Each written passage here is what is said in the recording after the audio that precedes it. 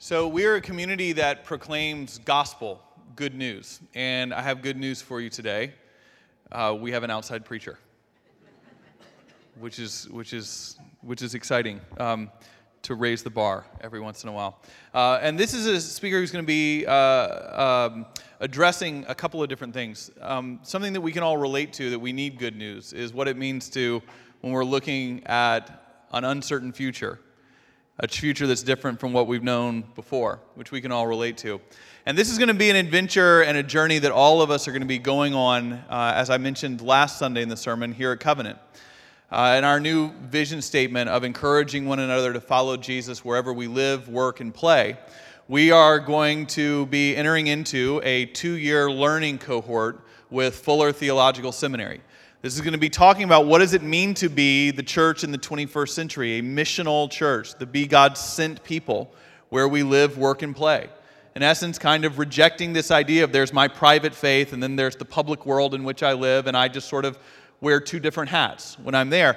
But how we do that is going to be a challenge. It's going to be something we have to learn and discover.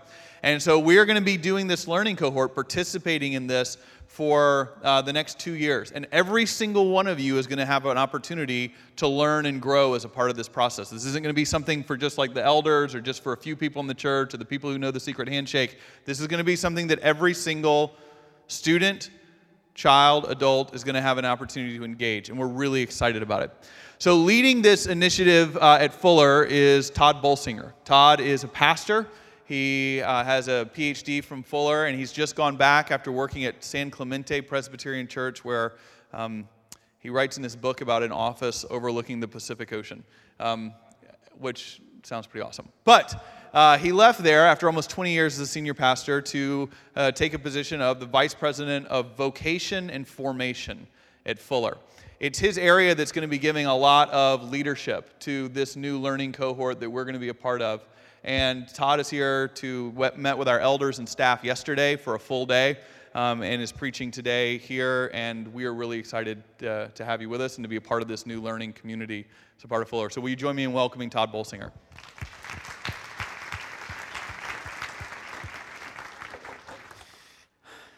Well, thank you very much. I am thrilled to be here. I had a great time with your leaders yesterday, and I'm loving spending time with your pastoral staff. You are a very, very, very blessed congregation. I'm sure you know that as much as I do. And so it's great to actually have a few minutes to share some stuff with you. I'm going to be talking out of the book of Isaiah today. Isaiah is in the Old Testament. It's the season of time in the Israel's history when they'd gone into the exile. So this is the context for it.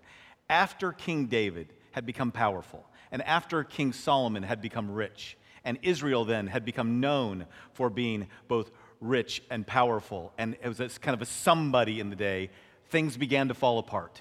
Slowly, after over a long period of time, finally, they lose their kingdom. They lose their influence. They lose their power. They are now captives in Babylon. And it's in this moment of captivity that Isaiah speaks to the people of God.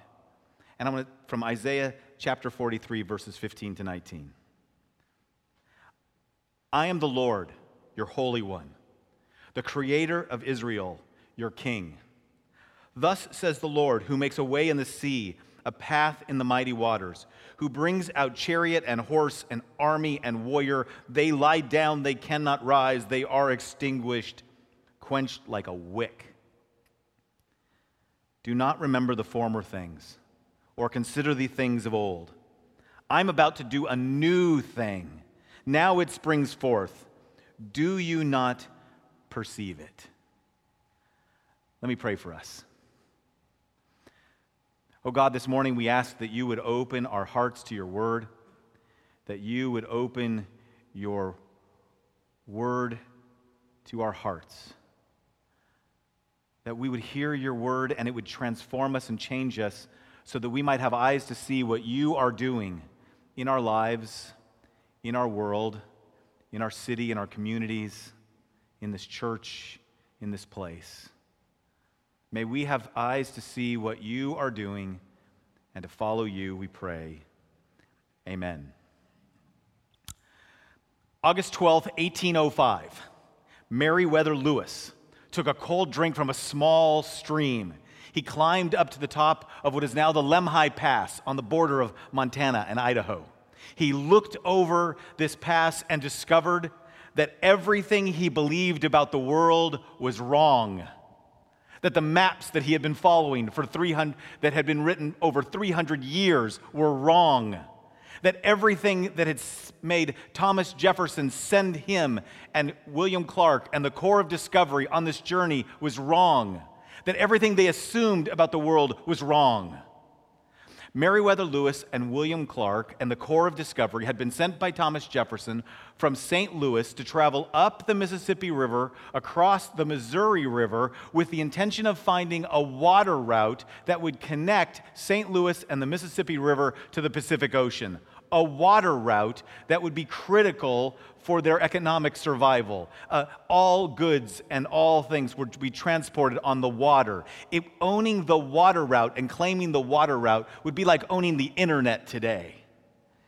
Thomas Jefferson had bought the Louisiana Purchase so that they could get rights to claim this water route. It was so critical to financial success that Spain had sent 2 war parties to try to intercept Lewis and Clark and kill them so they could claim the water route. It was that critical. And everybody knew it was there. It had been drawn on maps for over 300 years. Everybody assumed there's a water route. We just have to find it. And all we need to do is find where it connects together. And that's what Meriwether Lewis believed when he walked up to the edge of what is the Lemhi Pass. He believed that he would then send back for the rest of the Corps of Discovery. They would bring their canoes. They would carry them over a half a day. And then they would put them into the river. And after 18 months of paddling upstream, they would now get to go downstream. They could run the rapids all the way down. They could float to the Pacific Ocean. They could get there. They could take a selfie. They could send it back to Thomas Jefferson. They could exult as being the explorers that they always wanted to be. But at that moment, when he walked up to the top of the Lemhi Pass, what he discovered was the Rocky Mountains. Jagged 14,000-foot peaks, 300 miles of mountains that were bigger than anything that anybody from that part of North America had ever seen before. They had been told by the Mandan tribe that there would be mountains that they would have to go, that they'd have to carry their canoes over some mountains. But what they were thinking in their mind were the mountains they knew from the east. They were thinking Shenandoah Mountains, Appalachian Mountains. Anybody been to Shenandoah National Park? It's lovely. It's really beautiful. Rolling hills, great, beautiful sunsets. It's really, really nice. I'm from California. We'd have turned that into condos a long time ago. Because those aren't mountains. Mountains like the Rocky Mountains are daunting and overwhelming. One of Lewis and Clark's men wrote in the journal, they were the most horrible things we'd ever beheld. At that moment, Meriwether Lewis had a choice to make. He absolutely could have, I believe, stopped and said, okay, we made a great discovery. Here's the discovery. No water route. Go back and tell Jefferson, we're water guys. What you need to do is send some mountain guys. Send some folks who like to climb mountains. That's not us. We got canoes. Somebody told me that Denver, my friends in Denver Seminary, Colorado, like to say all the time that Denver was founded by a group of people who had braved all the way across the Great Plains, gone through all those harsh winters, gone through all those things, and looked up and said, yeah, right here, far enough. This is awesome. We'll stay here. Good view. Good real estate. We'll take this right here. What was it about Meriwether Lewis in that moment that made him say, we'll proceed on? I believe that's the moment the church is in today, that the church is in exactly the same spot, particularly here in the West. The church is in a place where we are having to confront the reality that the world in front of us is nothing like the world behind us. That everything in front of us is different, and that we are not prepared, at least if we continue to look back to the world behind us. A few years ago, I spent some time with a bunch of Methodists from Maine. I was there speaking on Christian community, kingdom of God, and spiritual formation, those topics. I'd written a book on it. I did 3 talks, the kingdom of God, spiritual formation, Christian community. They were all Christian educators, people who teach Sunday school. They were all interested in talking about Christian community, the kingdom of God, spiritual formation. After those 3 talks, I gathered for a question-answer time, about 60 people. And we were all gathered together, and I asked them, so what questions do you have about my talks, on the kingdom of God, spiritual formation, Christian community? And they raised their hands, and I gathered up all the questions, and 59 of the 60 of them basically all said the same thing. What they said was, how do we keep our church from dying? I didn't come to talk about church growth or church renewal or revival. I'd come to talk about Christian community, kingdom of God, spiritual formation. But what they wanted to talk about was the church is dying. The next generations aren't coming. We got sanctuaries that are getting empty. That there are more people who care more about Starbucks, reading the Sunday Times, doing soccer, than they care about being in a sanctuary. And we don't even know what to do. One of my friends has spent his whole ministry in Alabama. Talk about different. Go from the northeast down to the belt buckle of the Bible Belt, right?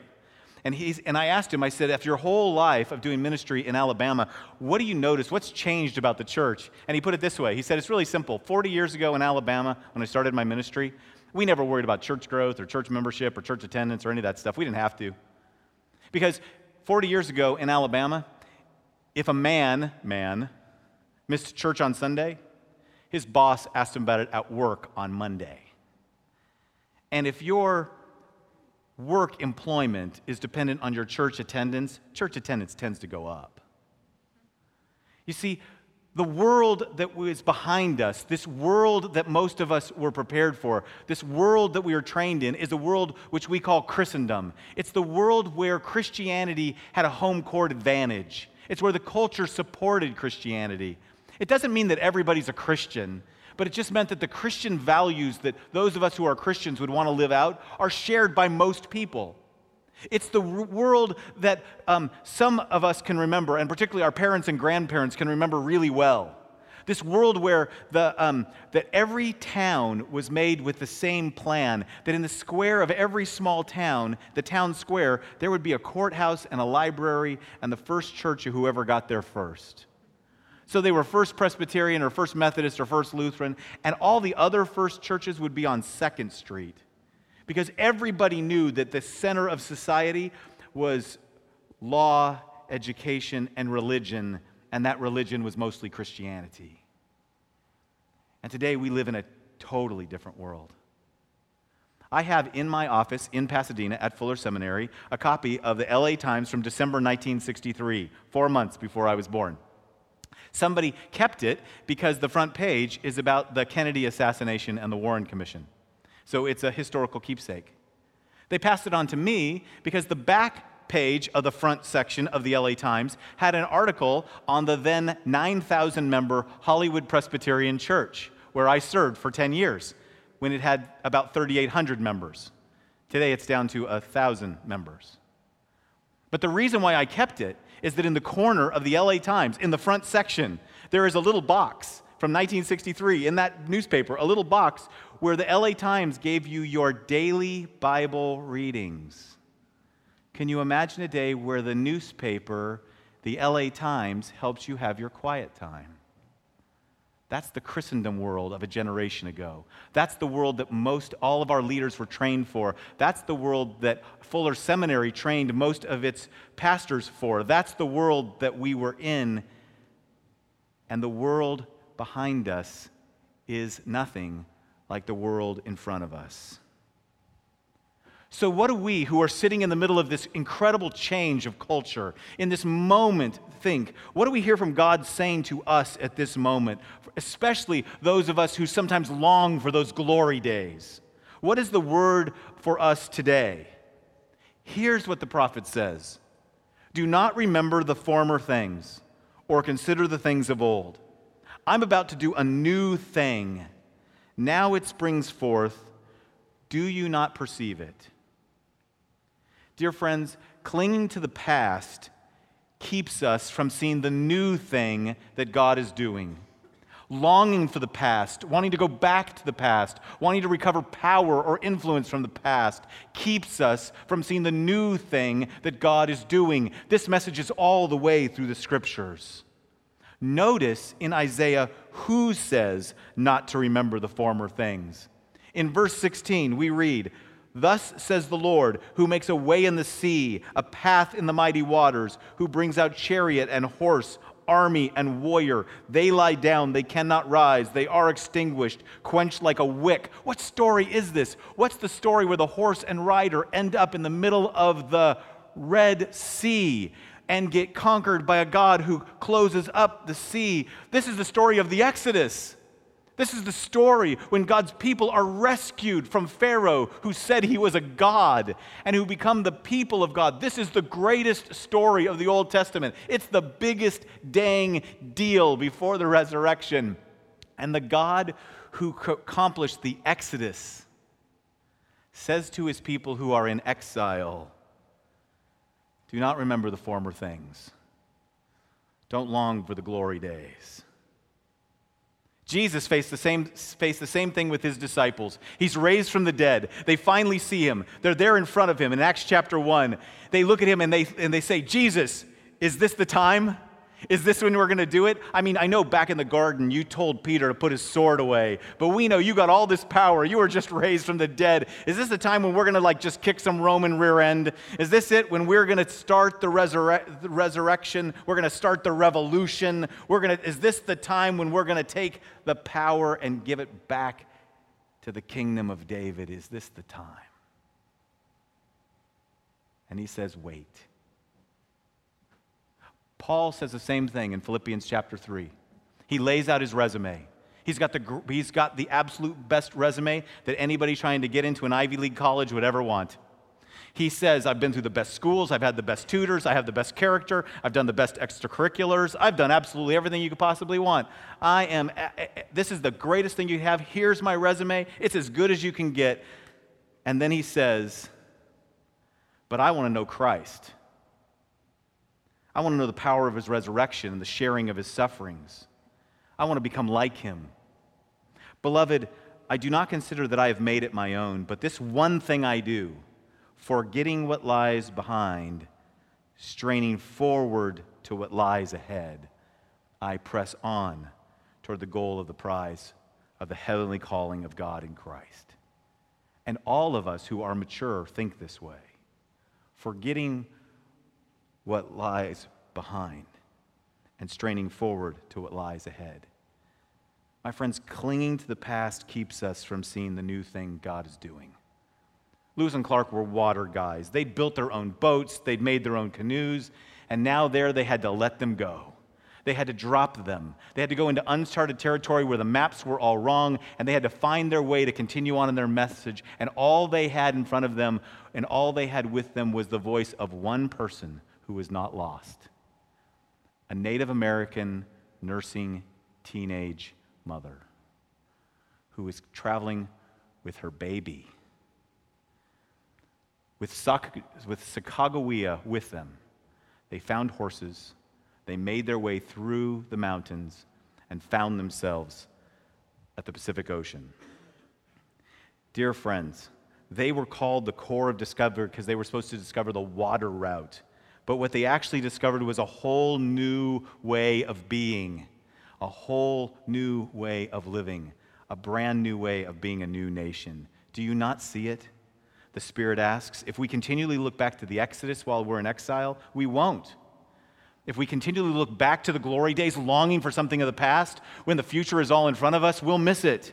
But if we can embrace this experience, even this experience of feeling like we're in exile, that we're no longer the most popular or most powerful or most privileged people, if we can instead embrace that this is exactly where God has us, in uncharted territory to move forward, if we can embrace this season as the season of our lives, as an adventure that God's been given to us, then maybe we can develop eyes to see that God is taking us into uncharted territory to change us. Israel's exile is what taught them that the God of Israel is the God of the whole world, that God loves the whole world, and that God's love for the whole world included even their captors. It's in exile that we find the language that starts the mission of the church. It's in their exile that Israel began to take on the understanding of who God is and that God was greater and bigger than just one nation and one people. Let me tell you my favorite Lewis and Clark story of the whole thing. They finally make it to the Pacific Ocean. They're there on the edge. They've made it. They've got to spend the winter there, and because they're a military outfit and because they're representing the United States of America, they're going to establish the very first fort in the West, the very first American territory. This is a military operation. They're the captains of the corps. They have complete authority. They can do whatever they want. They can establish it wherever they want to do, and with military power and kind of dictatorial power, they can just declare it so. But what they do at that moment, when they're establishing the very first American fort, is they do something almost unheard of. They do something incredibly American. They have a vote. They let every single person in the Corps of Discovery vote on where the fort will be. Every one of them gets a vote. Every one of them, including Sacagawea, a Native American woman, and York, an African-American slave. Dear friends, the first time a woman, a teenager, a Native American, and an African-American ever voted in an American election was in 1805 in the Corps of Discovery, way off the map. I believe that God is taking the church into uncharted territory so that we can lead the world in what the future is supposed to look like. A place of justice and love and grace. That we are supposed to, in an uncertain world where people are struggling with power, we're supposed to demonstrate what it's supposed to look like. And that God is taking the church into uncharted territory for the rest of the culture that is fearful and afraid.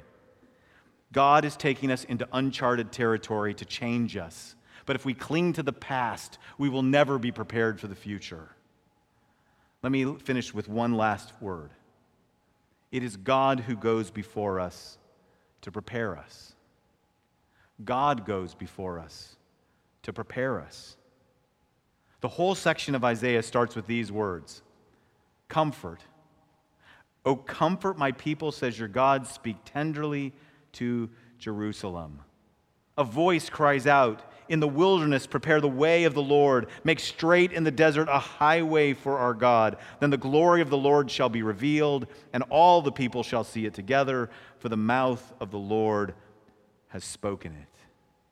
These words that would be used by John the Baptist to announce the coming of Jesus the Messiah, were the words that God first had spoken in the wilderness. Dear friends, you're a church that's on the precipice where the future is in front of you. The past is nothing like the future. The future is nothing like the past. It is going to require you to move forward and trust God that He is there in front of you and will be transforming you for your journey. But let me close with this story. I went back to Fuller Seminary a few years ago to visit. And when I found there, I ran into an old classmate of mine. We were both people who'd been in school together, and so we immediately caught up. And he asked me, he said, Todd, what are you doing these days? And I told him, I'm pastoring an amazing congregation. I love these folks. They want to reach people for Jesus in our neighborhood. We're trying to do everything we can to reach our neighbors and to reach our friends. I love being there. I love being their pastor. It's filled with all kinds of difficult things. We fail a lot, but it's really amazing. And he looked at me and smiled. You know, I've always been a kind of a take-the-hill guy. Give me a challenge, I want to charge it. That's always been what I've been. And I looked at him, and I thought, he's probably a take-the-hill guy too. I can't wait to hear what he's doing. Because he had been a CEO of a company. He'd been an entrepreneur. He came to seminary with his whole background. And all of a sudden, he looked at me, and he smiled, and he goes, you know, I'm pastoring in a convalescent home. I started a church for people who are near the end of their lives, your grandmas and grandpas. I care for them. I hold their hands, they hold mine. I hug them and kiss them, they hug me and kiss me. We sing hymns together, we pray together. I usher them into the hands of Jesus. It's amazing. And we paused and we looked at each other, and I think both of us wondered whether the other one was actually doing it right. Right? What are we supposed to be? I mean, I'm a take the hill guy. He's a love grandma guy, right? I want to charge the hill and move into the future. He wants to care for the saints and love them and take care of them. What are we supposed to do in a day like this? Are we supposed to take the hill or take care of grandma? What do we do?